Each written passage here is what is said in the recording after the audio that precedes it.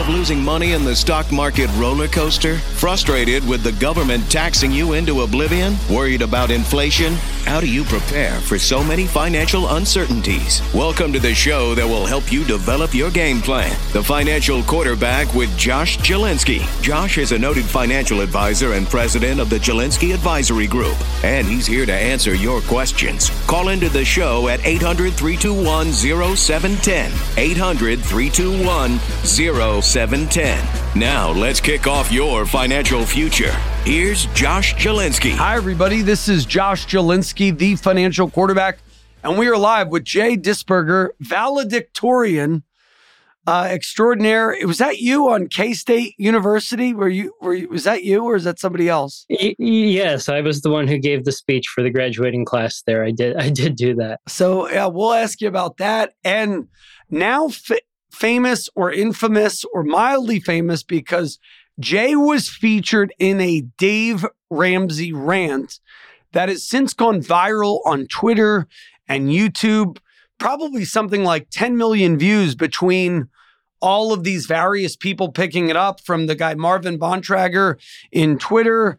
I think he's had 4 million views. I think David McKnight, who we first kind of learned about this a week ago, he's a friend of mine. He had about 100,000+ views.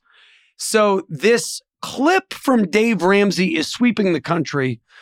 And before we get to the clip, I want to describe your background. What brought you to call Dave Ramsey's show? So I released an episode on the Hope-Filled Financial Podcast back in September. The title starts, Dave Ramsey is Wrong. I was a huge Dave Ramsey fan for the longest time. And I remember after graduating, I wanted to try to understand retirement, because one of Dave's best bits of advice is don't invest in anything you don't understand. I still firmly believe in that advice, and I don't believe that we should invest in a plan that we don't understand. I firmly believe that you need to begin your planning with the end in mind. So I started looking at, well, if I'm saving for retirement, how do I turn that nest egg into an income? And that led me down the rabbit holes of safe withdrawal rates, different withdrawal strategies. And I was looking through Dave's material, trying to find information on it for years. And eventually stumbled across the 8% advice and him saying asset allocation theory is just a theory and to ignore it. And started trying to set up my own study to figure out safe withdrawal rate stuff myself. Found that Dave was wrong using assumptions that made good sense to me, and to the point that it was dangerous. Well, as a part of my podcast, as I had a platform that was public, I was like, well, maybe I could put something out there and try to make a persuasive argument to change Dave's mind, because I love a lot of the other stuff that he does. There's a lot of excellent advice that Dave gives that has genuinely helped millions of people. But this stumbling block here can lead listeners to going broke in retirement. So for the good of him, the good of his legacy, and the good of his listeners, I wanted to try to put something out there to change his mind. The video did okay. And thinking about it thereafter, watching, there were 2 clips he had after I put my video out that he got pretty snippy about it. I let things simmer down and I was like, well, maybe I can call him and ask him some questions that leads him to thinking about it and coming to the conclusion himself. So I didn't have anything to lose. I thought I'd give it a try, and it led to that rant. So break down, what exactly was the rant? So you call up and you say what? So I say that I am wanting to know if I can ease up on baby step 4. And for those who don't follow Ramsey stuff, baby step 4 is invest 15% of your take-home pay into retirement accounts. I wanted to ease up on that so I could put more toward baby step 6, pay off your home early. That was the goal that mattered to me. Now, because this involves retirement stuff, and it's a genuine question I had, I could look at my current balance in my retirement nest egg, what I've saved so far. I mentioned it on the show. I've got 120,000 across my retirement accounts right now. If I left it alone and didn't add anything to it, would I be able to retire with dignity?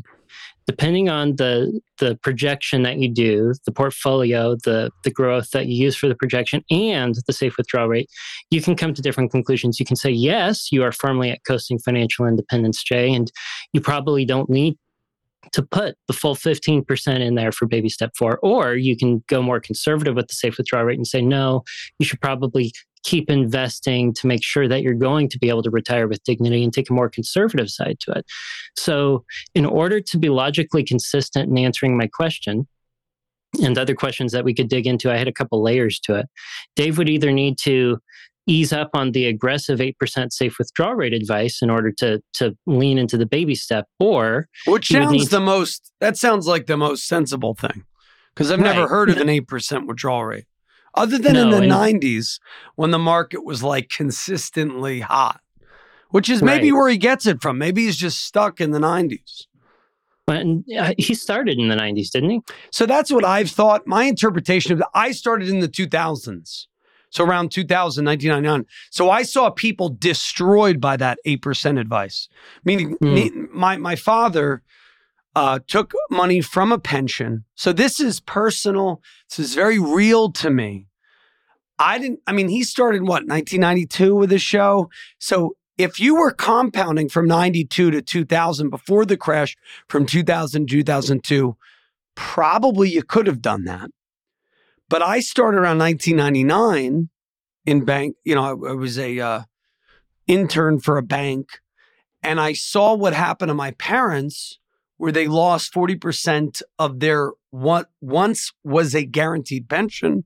They rolled it over to a Vanguard IRA. So they bought index funds. They did what Kiplinger said. They lost 50% of everything they had of my father's $100,000 nest egg. That 100 or 120 became about 40. Then he got disabled, had medical bills. And because they were applying, then Larry Burkett, who was like the Dave Ramsey, before there was Dave Ramsey, there was Larry Burkett, who followed a lot of the similar kind of trajectories. They met somebody at church. They said, cancel your insurances because you don't need. Now, although Dave says buy term insurance, generally, whatever, they didn't have money. So they were trying to save, get out of debt. They cashed their insurances out, which is a bad idea. And then my father got disabled, so he wasn't able to get insurance anymore. Then they had $90,000 credit card debt because they had to pay medical bills. So they got totally wiped out and became penniless. And that kind of prompted me to get into the financial industry to save people from my parents. So I think this 8%, 4%, this is not, as evidenced in the video, nerds in their mother's basement. This is preventing mass financial ruin. And there are people over the years, by the way, there's somebody that I'm thinking of right now that I can't reveal who they are, who they did financial peace, they did all the steps. The guy cashed out his life insurance, cashed out his disability. Now they have bone cancer, limited lifespan, no money, no insurance. The wife will get nothing after the husband dies because they followed this advice. Now, was that his real advice? No, I get it. You could say, well, Dave probably wouldn't have told them to cash out their life insurance, but that's how they interpreted the decision. And so some of these things, like buy term only and invest the difference, well, that only works if you are insurable and can buy 20-year term that would replace your income. So there's nuance that's needed. And it's not about being a geek. So I loved your call. But before we get more into the call from Ramsey, because I want to mention George Kamel. He smacked down George Kamel, disrespectful to his co-host.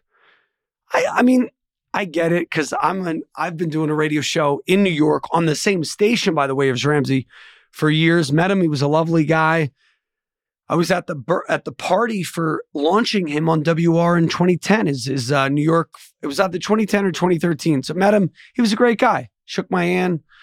So no disrespect here at all. He's a legend in personal finance. But I found the whole interaction where he threw George under the bus kind of funny. And he almost self-destructed, and his daughter's trying to hold him back. So before we get into that, what about people say you're just clout chasing? You are just glomming off of Dave Ramsey to build the following. I don't want to be disrespectful to you, but I'm sure people think about that.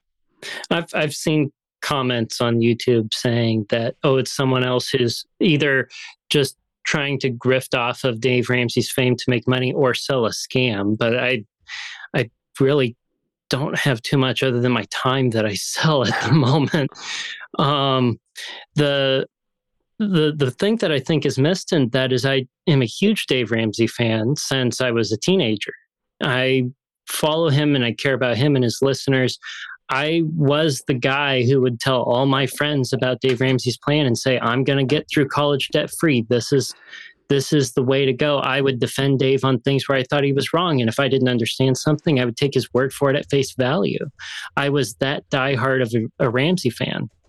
And when I discovered that he was off base on the safe withdrawal rate stuff, and I couldn't deny it because the math behind the Trinity study and everything therewith and associated that's been developed since then is sound, I was kind of taken aback by how dangerous this could be. So my mission is genuinely to change Dave Ramsey's mind. It's still my mission, and do it in a way that's charitable. Do it in a way that I didn't expect this to blow up and go viral also, because I've heard him talk about this at least 7 or 8 times on the radio show before I called in, and none of those clips went as viral as this. So, I wanted to help him in that way. And that might seem like silly or overly optimistic, but you said you met him and he's a nice guy. I've heard him do interviews where he comes across as very relaxed and charitable. One not too long ago. It's just not even a week old. So I was hoping for a conversation like that. And the reason why I cited George and the article that used to be on his website was because I figured if I was looking at sources from just Ramsey Solutions, he would be more charitable about them or ask more questions about them or be a little less explosive when the topic came up to discuss safe withdrawal rates. I put a lot of thought into trying to make a good effort to have a productive conversation on the phone. I think the evidence that people use against me on the clout front beyond my claim there is that I recorded the interaction, that I have the mic audio. I have a video of when I was calling him. I wanted to, if I was able to have a good, productive conversation, be able to share it with the world on my show and say, look at the progress that's been made so far. I was not expecting it to be a rant. And it wasn't until it went on Twitter when I started seeing things blow up, and that first post of the clip went from 150 to 300,000 views, then up to the millions. I was like, I think I need to get my side of the story out there. It's going to be somewhat public anyway. Some people know I was planning on calling, so I might as well put it out there and try to direct the viral attention to the mission of changing Dave's mind with a charitable disposition. That's really my whole role in what's been going on here. And the other thing, and I thought, man, this guy's clout chasing because, he's trying to glom on, no offense. But the first time I saw you on McKnight last night, I'm like, we got to get this guy on. And what was interesting is I went to your YouTube. You have like 600 something subscribers. Now you have 712. So, right. So from what I've seen, your audience has grown 100. So it's not like you've really, you got 3,600 views on the Dave Ramsey's Wrong from 2 months ago, probably, but it's not like you weren't the guy who was the PhD from Twitter who really made it viral. Right. Who I heard there's actually a story of why that's viral, which I only heard from you. Yeah, why did that go viral? Because if some obscure friend of David McKnight's, like a PhD guy, I don't even understand. How did that go viral? You had a great explanation for that. So I had, I don't know if I should name him or not, a financial advisor on Twitter who I ran into early on when this started blowing up. And I connected with him. He gave me a call. We talked about the matter in 45 minutes. He explained it to me and said, you see, Dave Ramsey blocks everyone on Twitter who disagrees with him. And because he blocks everyone who disagrees with him, they can't see what he's putting out there, and he can't see what they're putting out there. And the those who would want to troll him on his account no longer have the opportunity to do that. And I think that's a branding decision. It's a decision. I can't say what my thoughts on it. I haven't really dug too much into it. But you have a whole lot of people on financial Twitter who have been somewhat blind to what Dave Ramsey's been saying on the topic of safe withdrawal rates for years. And their primary place for discussing these matters is Twitter. But there's a wall between them and Dave on Twitter. So when this clip gets posted on the side where Dave isn't, it catches like wildfire. And nobody can believe that this is what's been said or Why, though? has been said in the past. Why? Because if he wasn't blocked, I don't get that. So this guy's name is Marvin Bontrager, PhD. And he was obscure up until this. Now he has 2,000 followers. So this guy isn't like, whoa, he's not clout chasing either. He was just like, oh, this is a ridiculous rant. And he posted the whole rant. And so I still don't get that. Why did, so because he blocks everyone who disagrees with him, then they can't suppress it? Or so are they, so are they paying money to suppress that actually is, I think, the interesting. I thought maybe they were paying money to suppress it on these platforms. I think it's less that, and I think it's just people were not aware of the message that he had on safe withdrawal rates at all. Yeah, because I wasn't really, to be honest. Yeah, if you don't watch his show on the regular in the last 5 years, I didn't find anything really on safe withdrawal rates until like 4 or 5 years ago on a show. And if you watch my first episode back in September, the oldest clip I have, I think, is from 4 years ago. And Twitter was around then, and he probably had established that what I'll call the invisible wall between him and the financial Twitter world. So if those on financial Twitter aren't watching his show, they're not aware of it.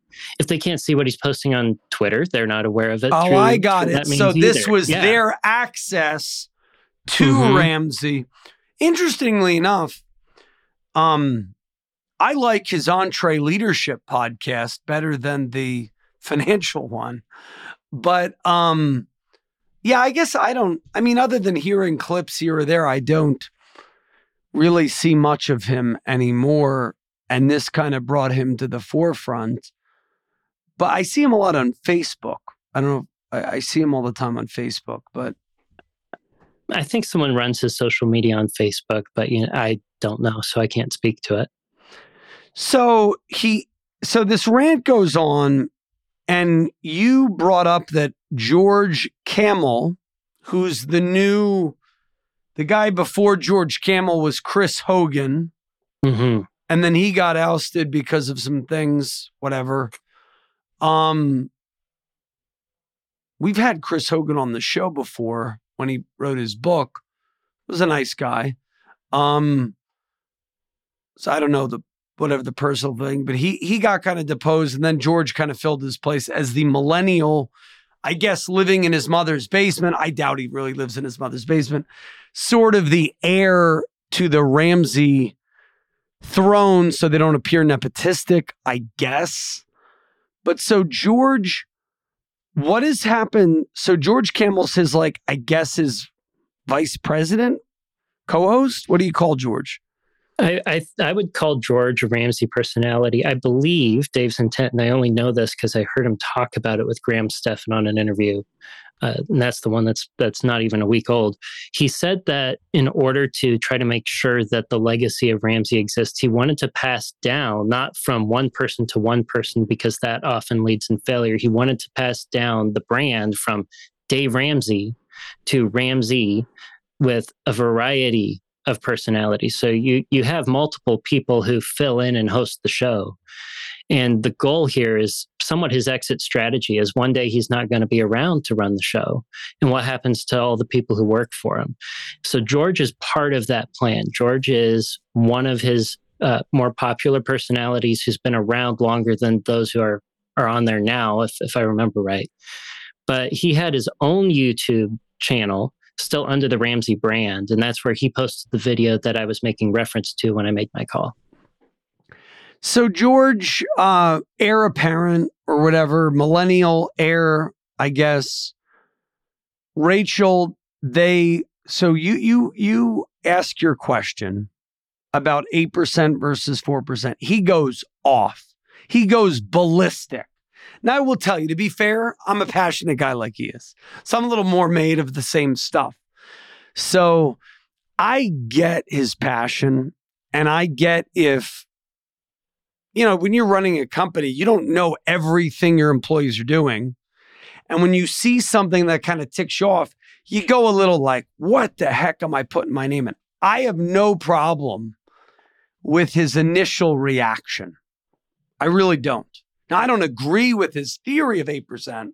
That's actually, the math is more of what I have a problem. Because, I have other people in my organization. You can't control what people believe, think.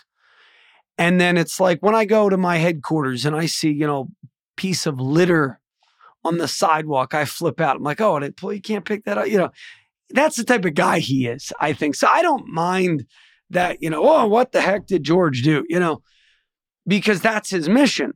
And I guess there's a part that I agree with, right? He's valuing, I guess you would call it message, a unified message. So I appreciate that. I even thought Rachel, his daughter, she starts saying, you don't mean that. Break down Rachel's response. Because Rachel was funny. She was really she saw what was happening. She saw the train wreck. So break that down. The thing that I like most about what Rachel said was, why is that stupid? Why is the lower safe withdrawal rate stupid? That's the kind of question that can lead to learning and growing on this topic here. It's the kind of question that I wanted to be engaging with this conversation. And it was her effort to try to get Dave to, instead of blowing up at it, and I guess just, at least this is my interpretation, she didn't want him to just be going off on it and calling it names, wanted to give some solid explanation.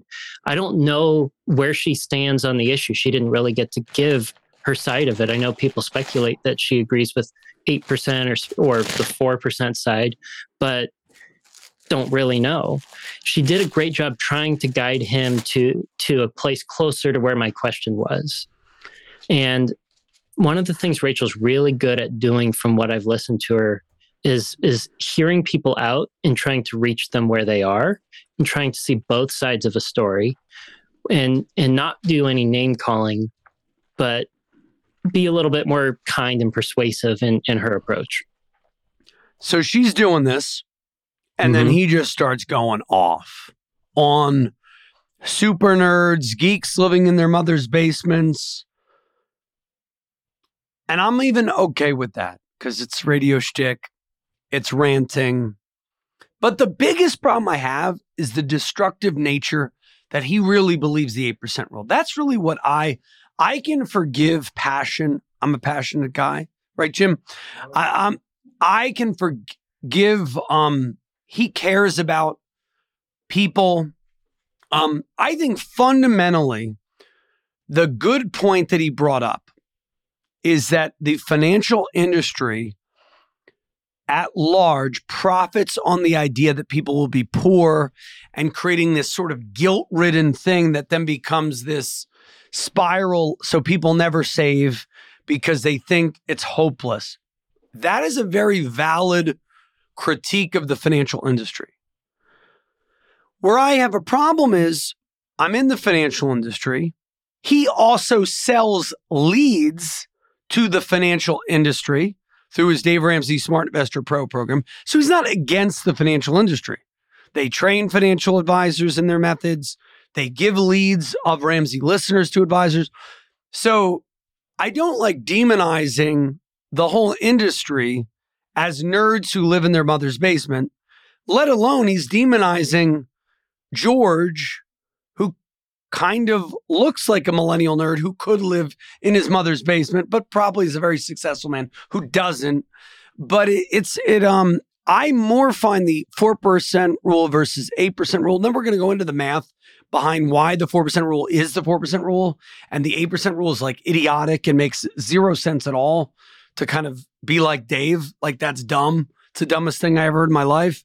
So And I think it's actually destructive financial advice. And I've seen many people who've gone to financial peace universities at churches and their lives were destroyed because they followed this advice to a T. I don't think that's his intention. I don't think if you're saving 15% of your after home, I think his point was if you are diligently saving 15% over the next 30 years, you will not be a financial failure because that one habit alone will transform everything else you do. And I would agree with that if there's one habit you do, it's that savings rate. And if your savings rate is 15%, you do that religiously for 30 years, you will be a financial success. Your numbers, and it was very interesting, by the way, the dialogue after. This is why I think this is such a viral clip. He did impart good wisdom, but he was so, thinking with his ego that he just got lost.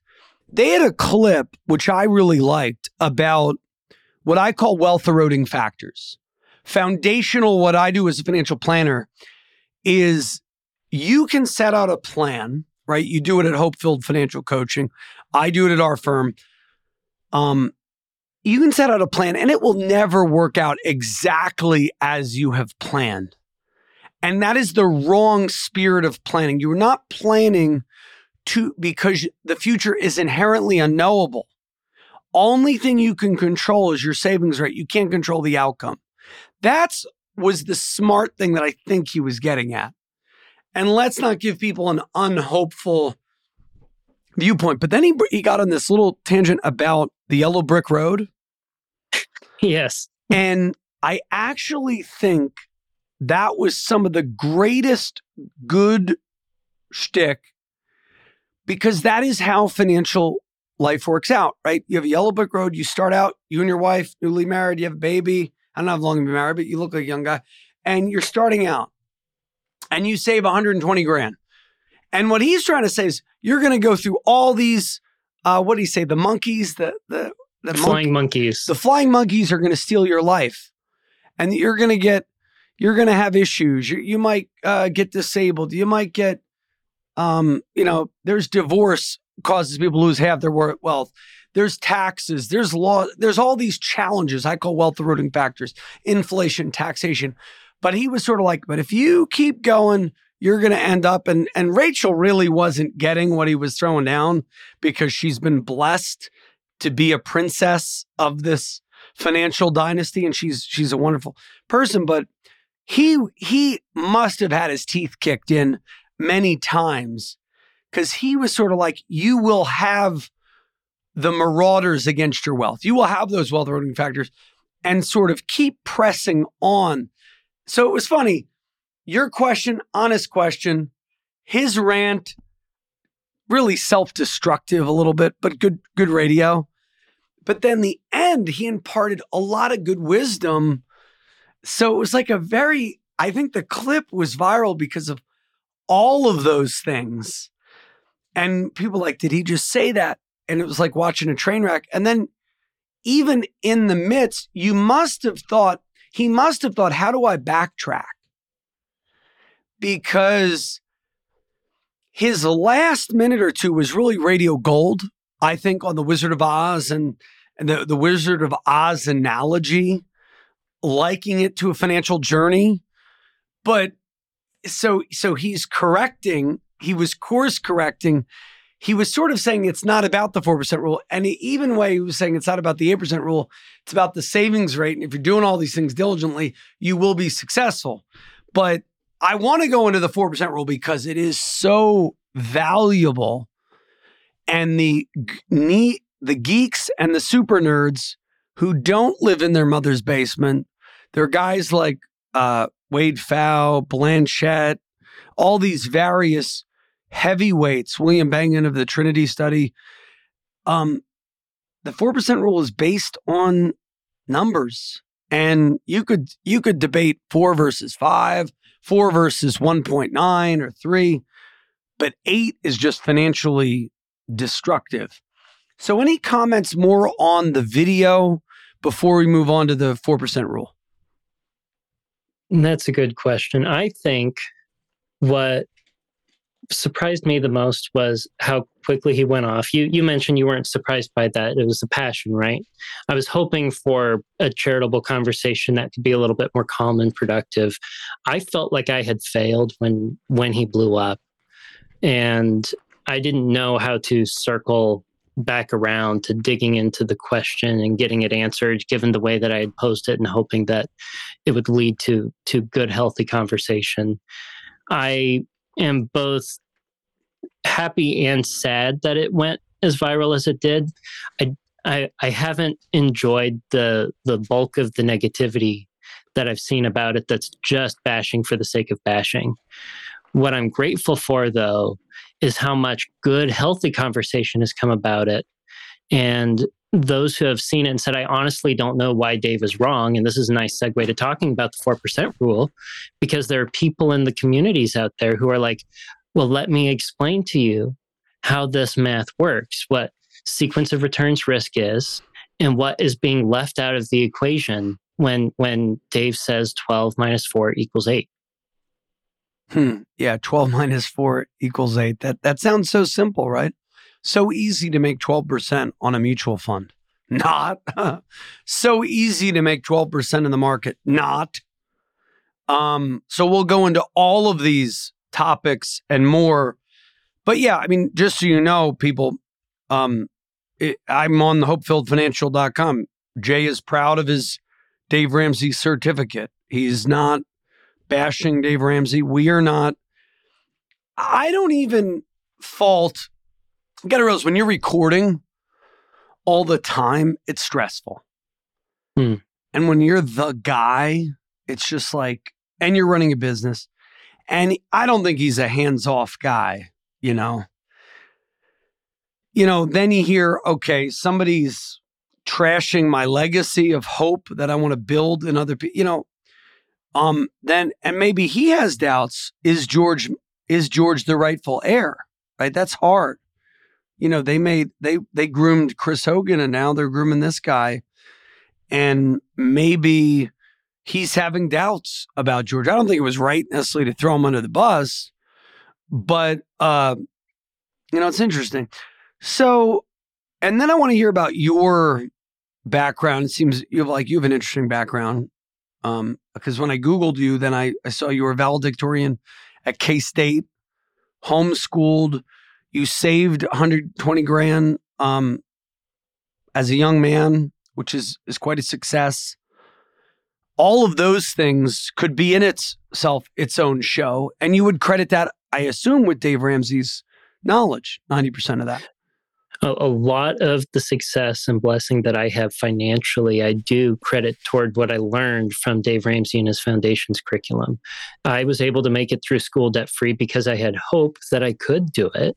And I worked my rear end off in order to do that and still managed to get good enough grades, as you saw, to give the graduation speech for the College of Engineering at Kansas State University. And the savings thereafter, the ability to build wealth is all the more enhanced because I didn't have a crippling amount of student loan debt. And that I was largely following the core mission that Dave had set me off on as a role model. Yeah, it's quite interesting. So yeah, you're not coming as a critic trying to clout chase. So that's a critical point. So let's talk about the 8% rule, the 4% rule versus the 8%. And let's use your number of 120 grand. I have a calculator called the buy term and save the difference calculator that I built. I didn't build it, somebody else built it, but I build out scenarios for clients based on this software that has it. So 120 grand. So let's use your proposal. Kind of you were trying to have a dialogue with Dave. Let's have that dialogue now. So 120 grand.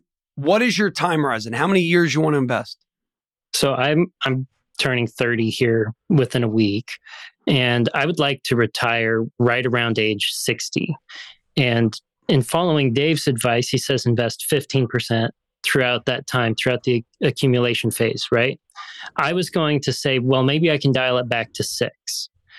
And if I can invest 6% of my take home pay, I'll probably be okay. And if he didn't like that, I could also say, and this is true, I have a 200% match on the first 6% I put into my 401k.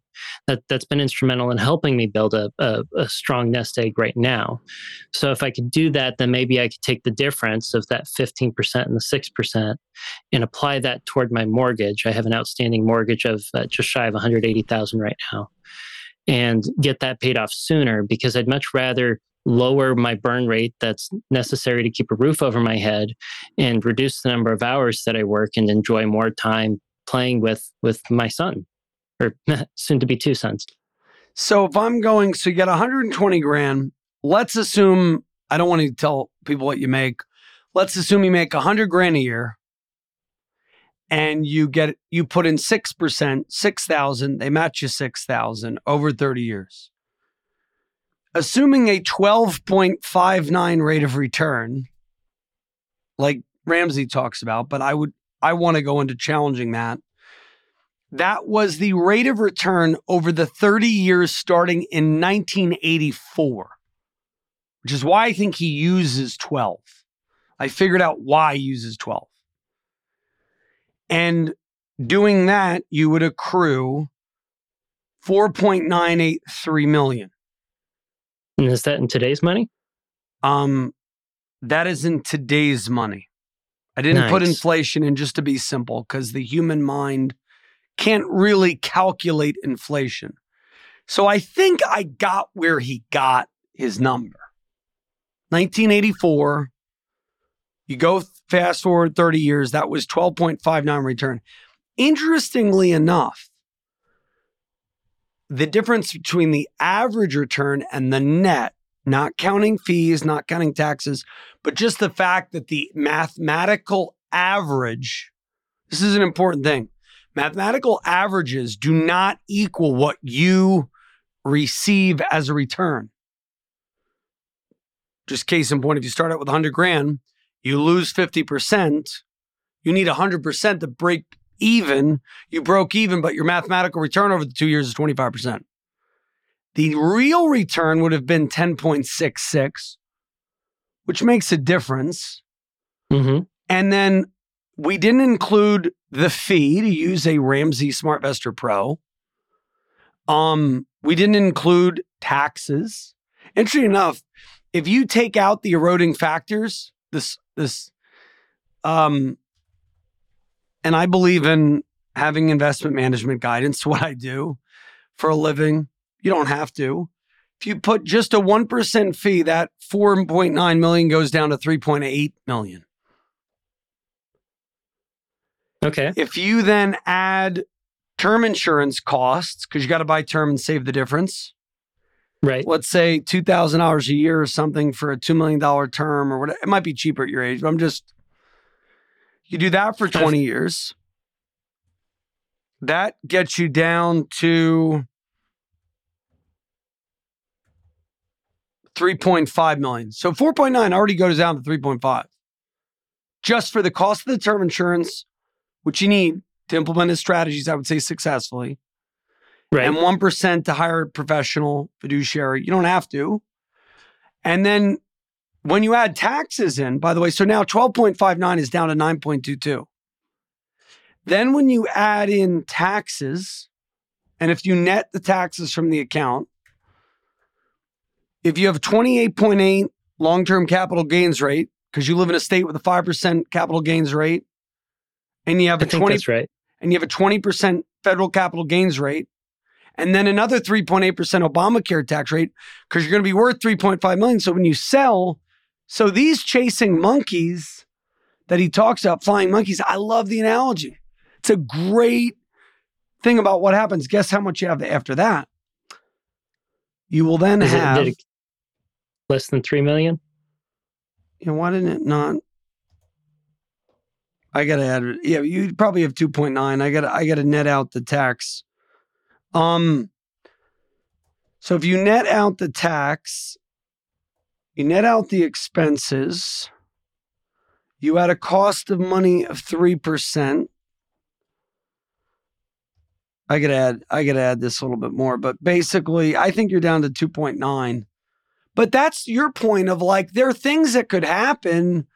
That's why they came up with the 4% rule, by the way, because even in a 12% environment, you can't control. But I have to net, now check out this. Yeah, deferred taxes are 432 grand and another 120. So you'd have 3.4 million, but you would net, I was right, about 2.9. Nice. Just mentally. Because you'd have about 120 grand in a one-time tax and about 432 in deferred capital gains taxes throughout. That's assuming it's all long-term capital gains treatment. We're not talking dividend paying. So like you bought all Berkshire Hathaway. You bought all some growth mutual fund that didn't pay a dividend. So they do pay dividends and stuff. So now you're down to 2.9 million, which your rate of return goes from 12.59 to 9.07, given one of the best 30-year periods in history. But right, this is an optimistic projection. But wait, let's say you start that projection in the year 2000. Now, we don't have 30 years of stock market history starting from the year 2000. But the whole point is there was a bad stretch beginning. Guess what the rate of return was between 2020 and 2023? So this is when you're 53. It's got to be lower. So after all the flying monkeys, what the equivalent rate would be? Yeah. Is it going to be closer to 7 or less? It's shockingly low. 5.3. Ooh. Why? How so? Well, the first 3 years of the decade from 2000 to 2002. Now, you could say you're only being negative, geek in your mother's basement, but I did the positive. I did the hope-filled financial version. I did the Dave Ramsey version. That was 12.59, but when you reduced it, it's still about 9.5. It was 5.31. And your money, you did the great thing. You followed the Dave Ramsey plan. You got out of debt because you rediverted. You now have $1 million at the age of 53. And this is Dave's point. You're still going to be better off than 99% of people. That's what he's trying to say. Get out of your head, geek, and financial geek. Don't be so worried. I get that. Live your life. I love that aspect. But what's the problem of that? Well, if we're looking at this and we stare at just the optimistic side of things and we don't take into account, well, the realistic what if on the downside, what's the poor end? You did a good job with it. And we only focus on the top. Well, it's probably going to be this, or I hope it's going to be this. Well, we might end up undershooting it if we depend on that projection. And when we get down to the drawdown period, if we're looking at the 8% for the safe withdrawal rate, where we might be basing all of our hope, all of the inspiration that we had to be saving up and dreaming of an income in retirement that's going to help us not just survive, but thrive. Well, we might be disenfranchised by it, and we might even tear up our nest egg and go broke and have to go back to work. You mentioned you have a very personal story that makes this less than just a theoretical conversation, but personal.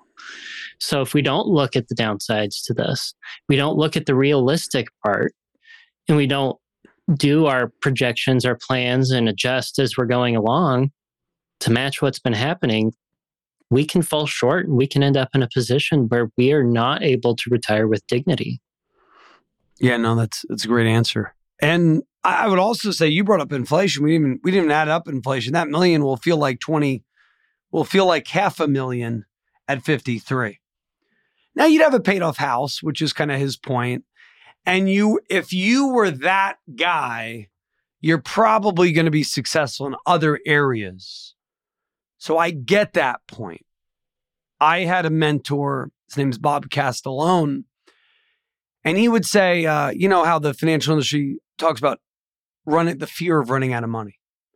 And his point was kind of like Dave's in that nobody's ever going to run out of money. They're just going to adjust their lifestyle So if they run out of money, in essence, they would just spend less. It's like when you're young and newly married, you live on, pork and beans and rice and beans and whatever else. And you don't go out to eat, you cut back. But do you really want to if you were a good little boy and girl in the Financial Peace University? No. You want to have millions. And so I would argue, this is kind of my take, I want to get your question, that I would keep the savings rate high and not prepay your mortgage so that you get the higher probability that compounding is on your side. So kind of baby step 4 trumps baby step 6. Am I right? Am I baby steps? That would be correct. And that was the advice Dave gave on the call, to his credit, was to sticking with the 15% in baby step 4. Don't try to reduce it down. But I would have hoped that in order to get to that answer, we would have been able to take a conservative approach with the safe withdrawal rates thereafter instead of the 8%. Because you have to take into account that less optimistic view, the more realistic view, in order to arrive at no, you need to keep putting money away so that you're going to be able to have that dream retirement. Yeah, and we didn't even go through what if you were retiring in those periods of history. We could do that if you want, but the 2 million goes under if you go through the 2000 to 2002 case study in like 11 to 14 years, depending on, if you're taking 8%. So I'll do it right now. If you take 2 million, you subtract 80 grand. Well, no, it's not 80, it's 160, right? So let's say you did it. You survived. You acquired $2 million. Okay. So, and that was his point. I think like 4 million, 3.5. If you're saving 15, you're going to get 2 million. That's actually a valid thing. People get so into their head that they just don't focus on the input, which is really the only thing that matters. Are you saving 10 to 15% diligently? Because you could put it all in cash. You could put it all in index funds. You could put it all in growth mutual funds. You could put it in this. You could put it in anything virtually. If you put in 15%, you will probably be financially successful. So you don't have to worry and forego that trip to wherever with your family. Now, if you're not saving 10 to 15%, maybe you do forego things. But let's use this 2 million example. So I'm pulling out 160 grand a year. Okay. With a $2,000 term insurance cost.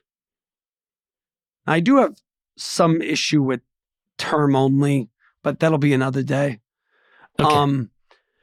But you got to buy term. And what's funny is that nobody ever calculates as they're doing these modelings is if you did term and you invested the difference, when you are 65 to 85, you will need to be paying $2 to $4 grand a year in some type of other thing if you want your money protected from other flying monkeys, such as long-term care. So then you buy long-term care insurance. Then you buy trusts. You have to then pay attorneys. If you don't believe in permanent life insurance, you really want to bulletproof your money, you do need to do some things to protect your money, which will have some, we'll call it a term cost, but your term is expired and you're buying long-term care insurance or something. Now, term insurance is not, long-term care insurance is not going to be $2 grand a year at 65. That's another issue, but let's just assume it is for the sake of the illustration.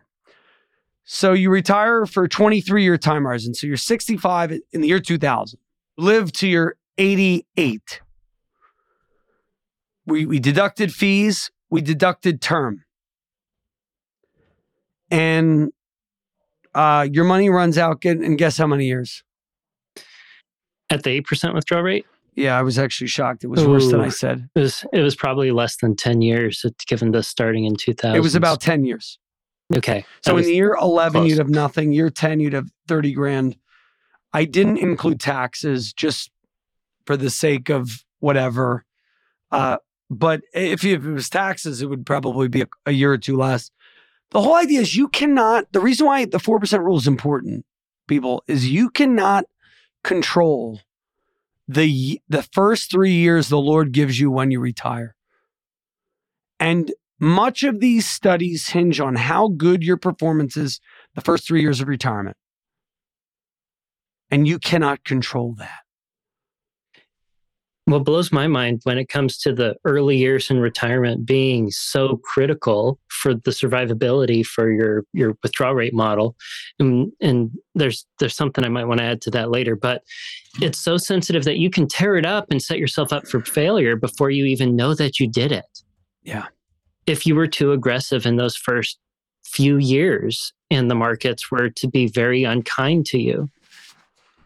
And here's the other thing. A lot of people, so this is when I came of age financially, 2000 to 2002, starting my practice in the early 2000s, I'd meet with people. They worked for Lucent and they put all their money in telecom stocks and the million became 100,000 or 50,000. It may have not, the S&P actually did better than their particular stock of choice.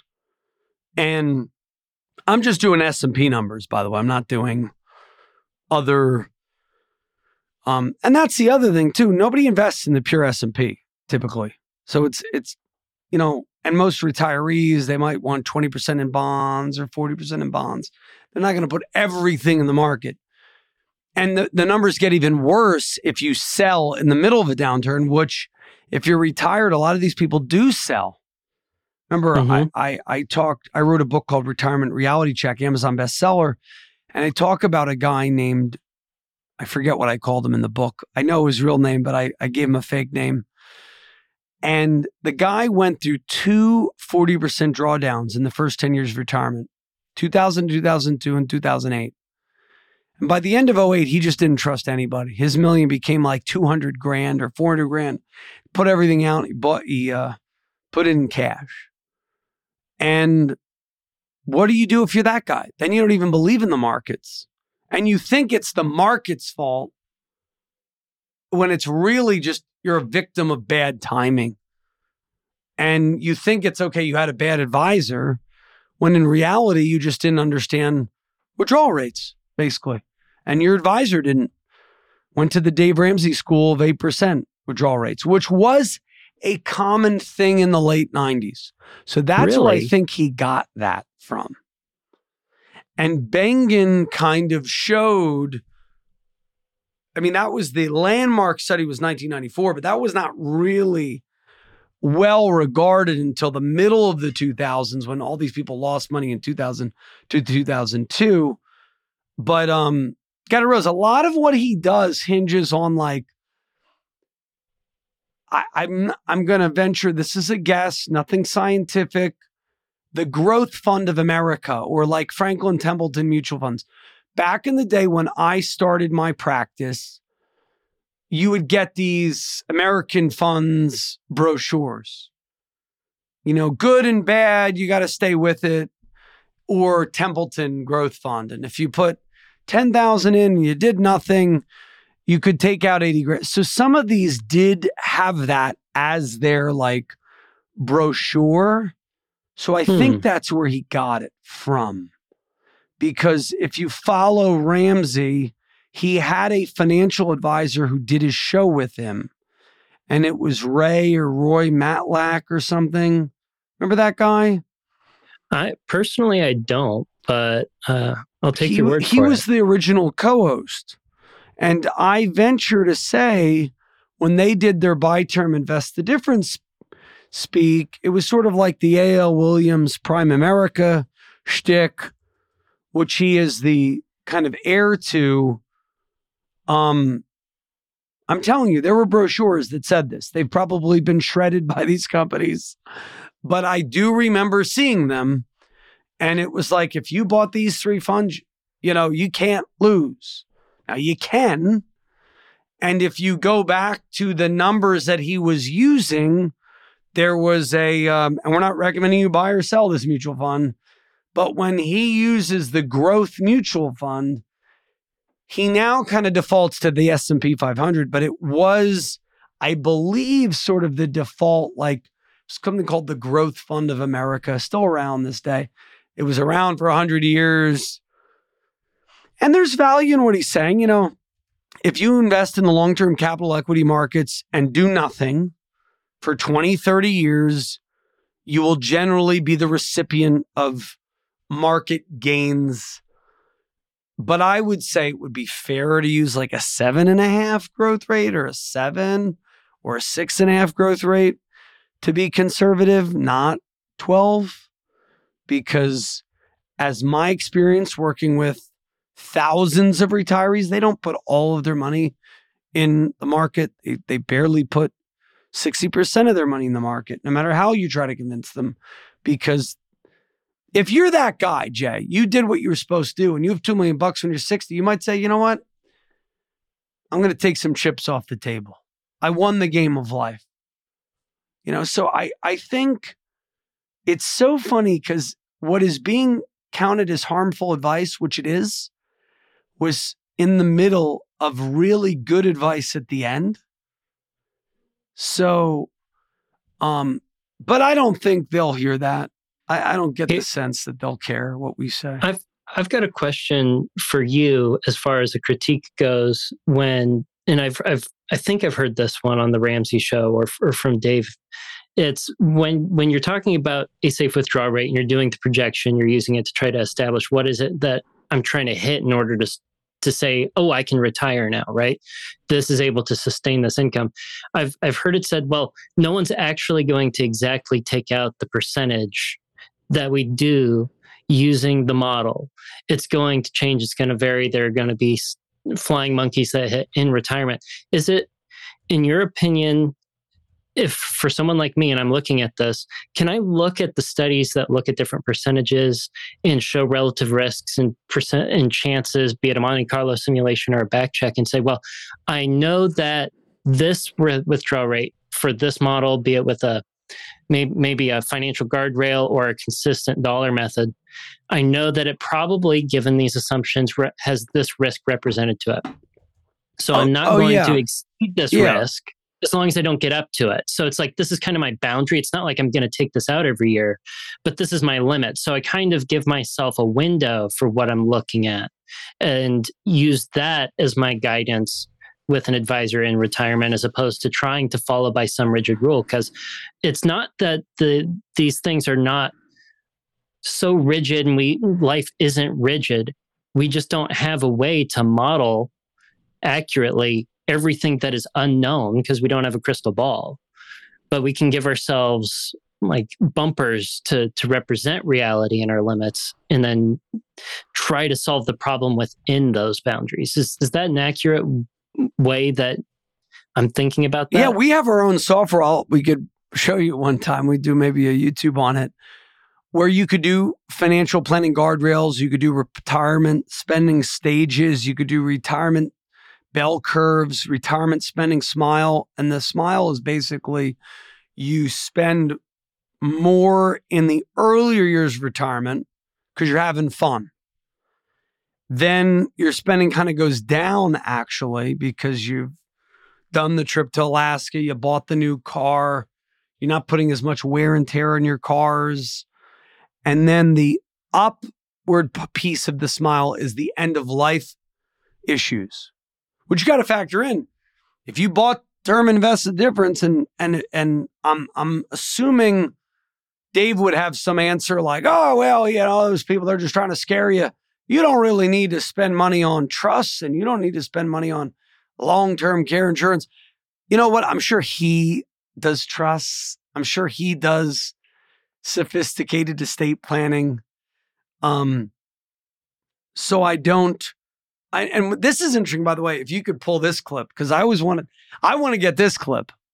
I know, because I rarely listen to him, but I turned it on once and I heard him give a very honest shoot from the hip thing when somebody asked him about life insurance, and he went on with his whole life tirades. But then he said, I still have life insurance because my wife wants it. That has since changed. Not too long ago, because he said he filed the life insurance that he had on Sharon as SWI. She wants it, and for years he said that. I want that clip. He had it as a part of Financial Peace University.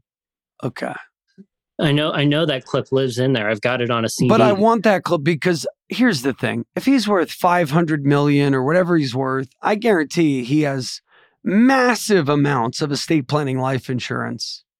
He may even have $500 million of life insurance, which would be funny. And that I would like him to recant. Now, maybe he doesn't, but he could be very consistent. But I know of no one other than Joe Robbie. You ever hear the story about Joe Robbie? I have not. My biggest critique on Ramsey is his opinion on life insurance, coupled with this 4% rule. I didn't even know he believed in the 8% rule. I thought he was a 4% proponent. And I followed him. It's just I don't have time to watch every video or show. So Joe Robbie was the former owner of the Miami Dolphins. And he lost their family. The Robbie family lost the Miami Dolphins because he did not have life insurance. They had to sell the Dolphins to liquidate for the estate tax. I just doubt he would be that dumb to not have estate planning life insurance to provide liquidity to the estate so they don't have to sell the... Meaning, if his empire is worth $500 million, because a lot of it's in the campus, because they bought it at the right time, Tennessee blew up, that corporate park's probably worth $100 million at a minimum. He's not going to want to sell that for the good of his employees. So I just guarantee you he's estate planning life insurance owned by trusts that are off the radar of the government. You know, it's legal, but they're he doesn't want people to know his business. I doubt he would build a $500 million net worth or $1 billion net worth and lose it all to estate taxes. I just doubt that, he would do that. He doesn't. But back to he files the life insurance under SWI. I think he publicly said that he no longer has life insurance on his wife. And I think he said he still doesn't have any life insurance on him not too long ago. I don't have the reference for it, but he no longer says it's under SWI. He convinced her that they don't need it anymore. And she was able to let go of that. So did he say he never had it on himself?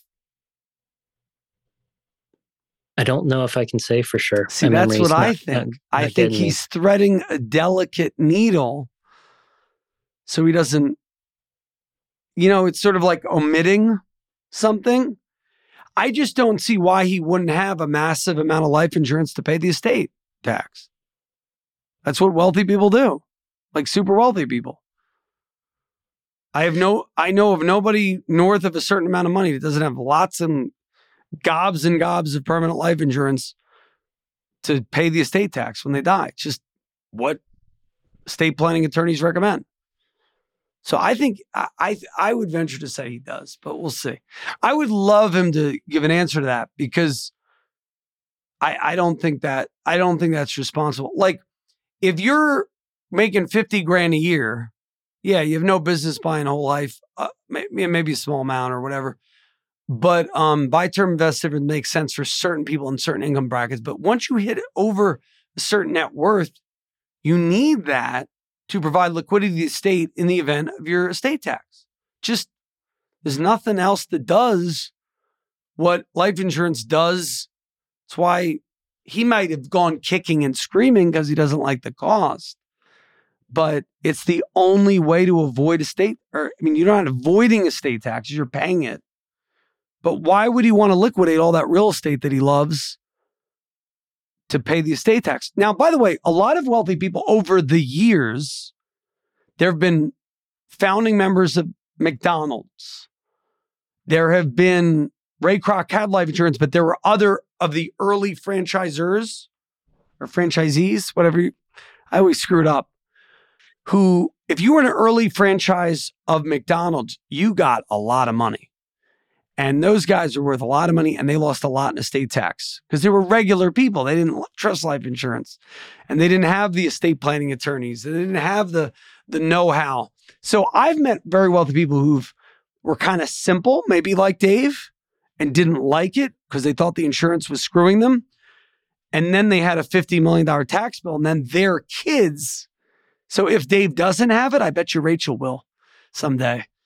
But even Buckley Broadcasting, so we're on WR, which was the Dave Ramsey flagship for his show for a number of years. He had a show every day. I'm around. He kind of has since kind of moved on, but I'm still on WR on a weekly basis. The Buckley family had to sell to Clear Channel because of the estate tax issue. So, allegedly, but but that's due to a wealth pioneer not really understanding the nuances of estate planning. So maybe he is 100% congruent in his message. But I think he typically says, and I have no reason to doubt that he doesn't consistently follow what it is that he shares, with the exception of maybe this 8% thing, because he mentioned it in the rant going back to the call that he's in his 60s and he's taking out nothing because he's still working and he doesn't need to. And I think that might be an interesting thing to think about, is he doesn't have to think about a very detailed, am I going to, destroy my nest egg, because he's got enough money that it would be very hard for him to pull out enough to destroy his nest egg in his lifetime. It's more of a legacy. It'll never, the estate planning thing. So he doesn't have to sit down and think about it like someone who, for his own personal case, who is like, I'm on the cusp of, am I going to make it or not? I'm very much so in the risk zone when it comes to those first 3 years of retirement. What kind of relative risks do I need to be considering when I'm sitting down with a financial professional there?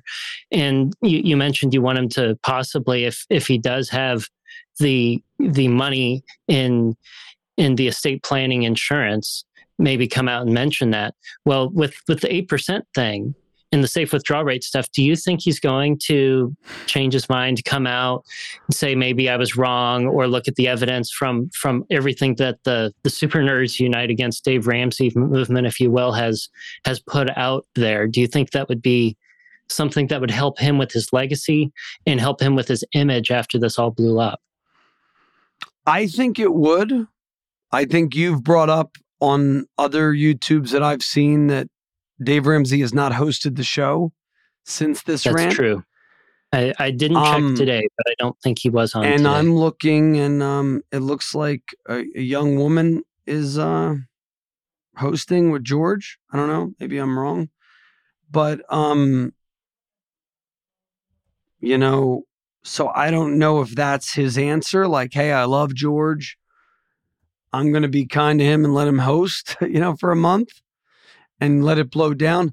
I think they're probably hiring some PR firm and saying, what do we do? What do we, how do we respond?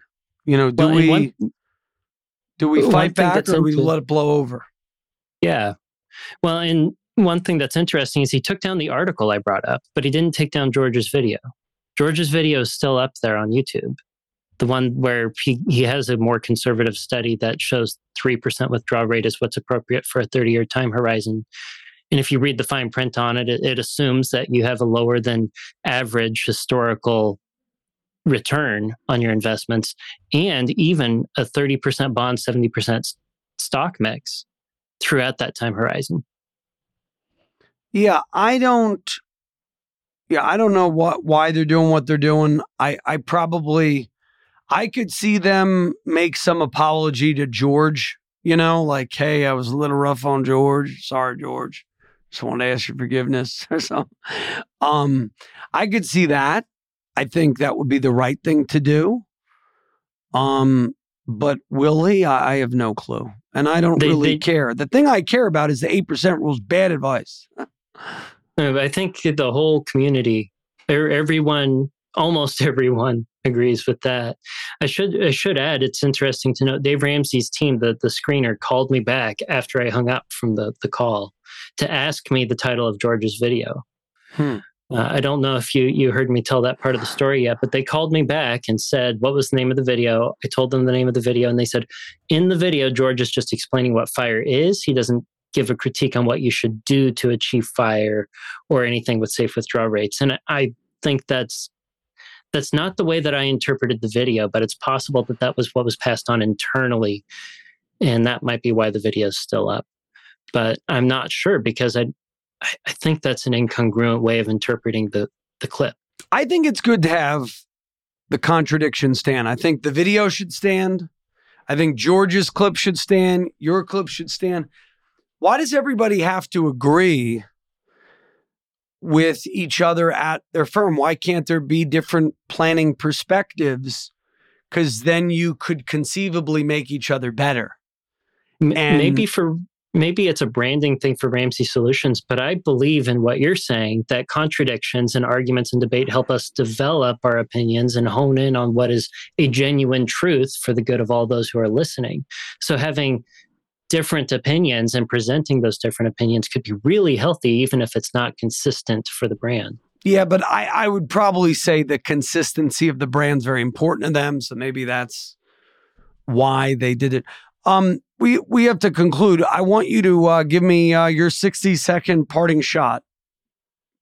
Well, I am very grateful that you invited me on the show first and foremost. It's still my goal and will be that Dave hopefully can come back on this 8% thing. And even if he doesn't publicly announce, I'm going back on it, maybe shift the way that he presents that advice in the future so that it's more conservative and less likely to be dangerous to the viewers. I am going to continue doing what I do with the Hope-Filled Financial Podcast. I'm going to continue doing what I do with Hope-Filled Financial Coaching. And I'm grateful for the opportunity to share that ministry with you and your listeners. And it's been an absolute blessing to talk to you today. Thank you so much. Jay Disberger of Hope-Filled Financial, thank you so much for joining us. Thank you.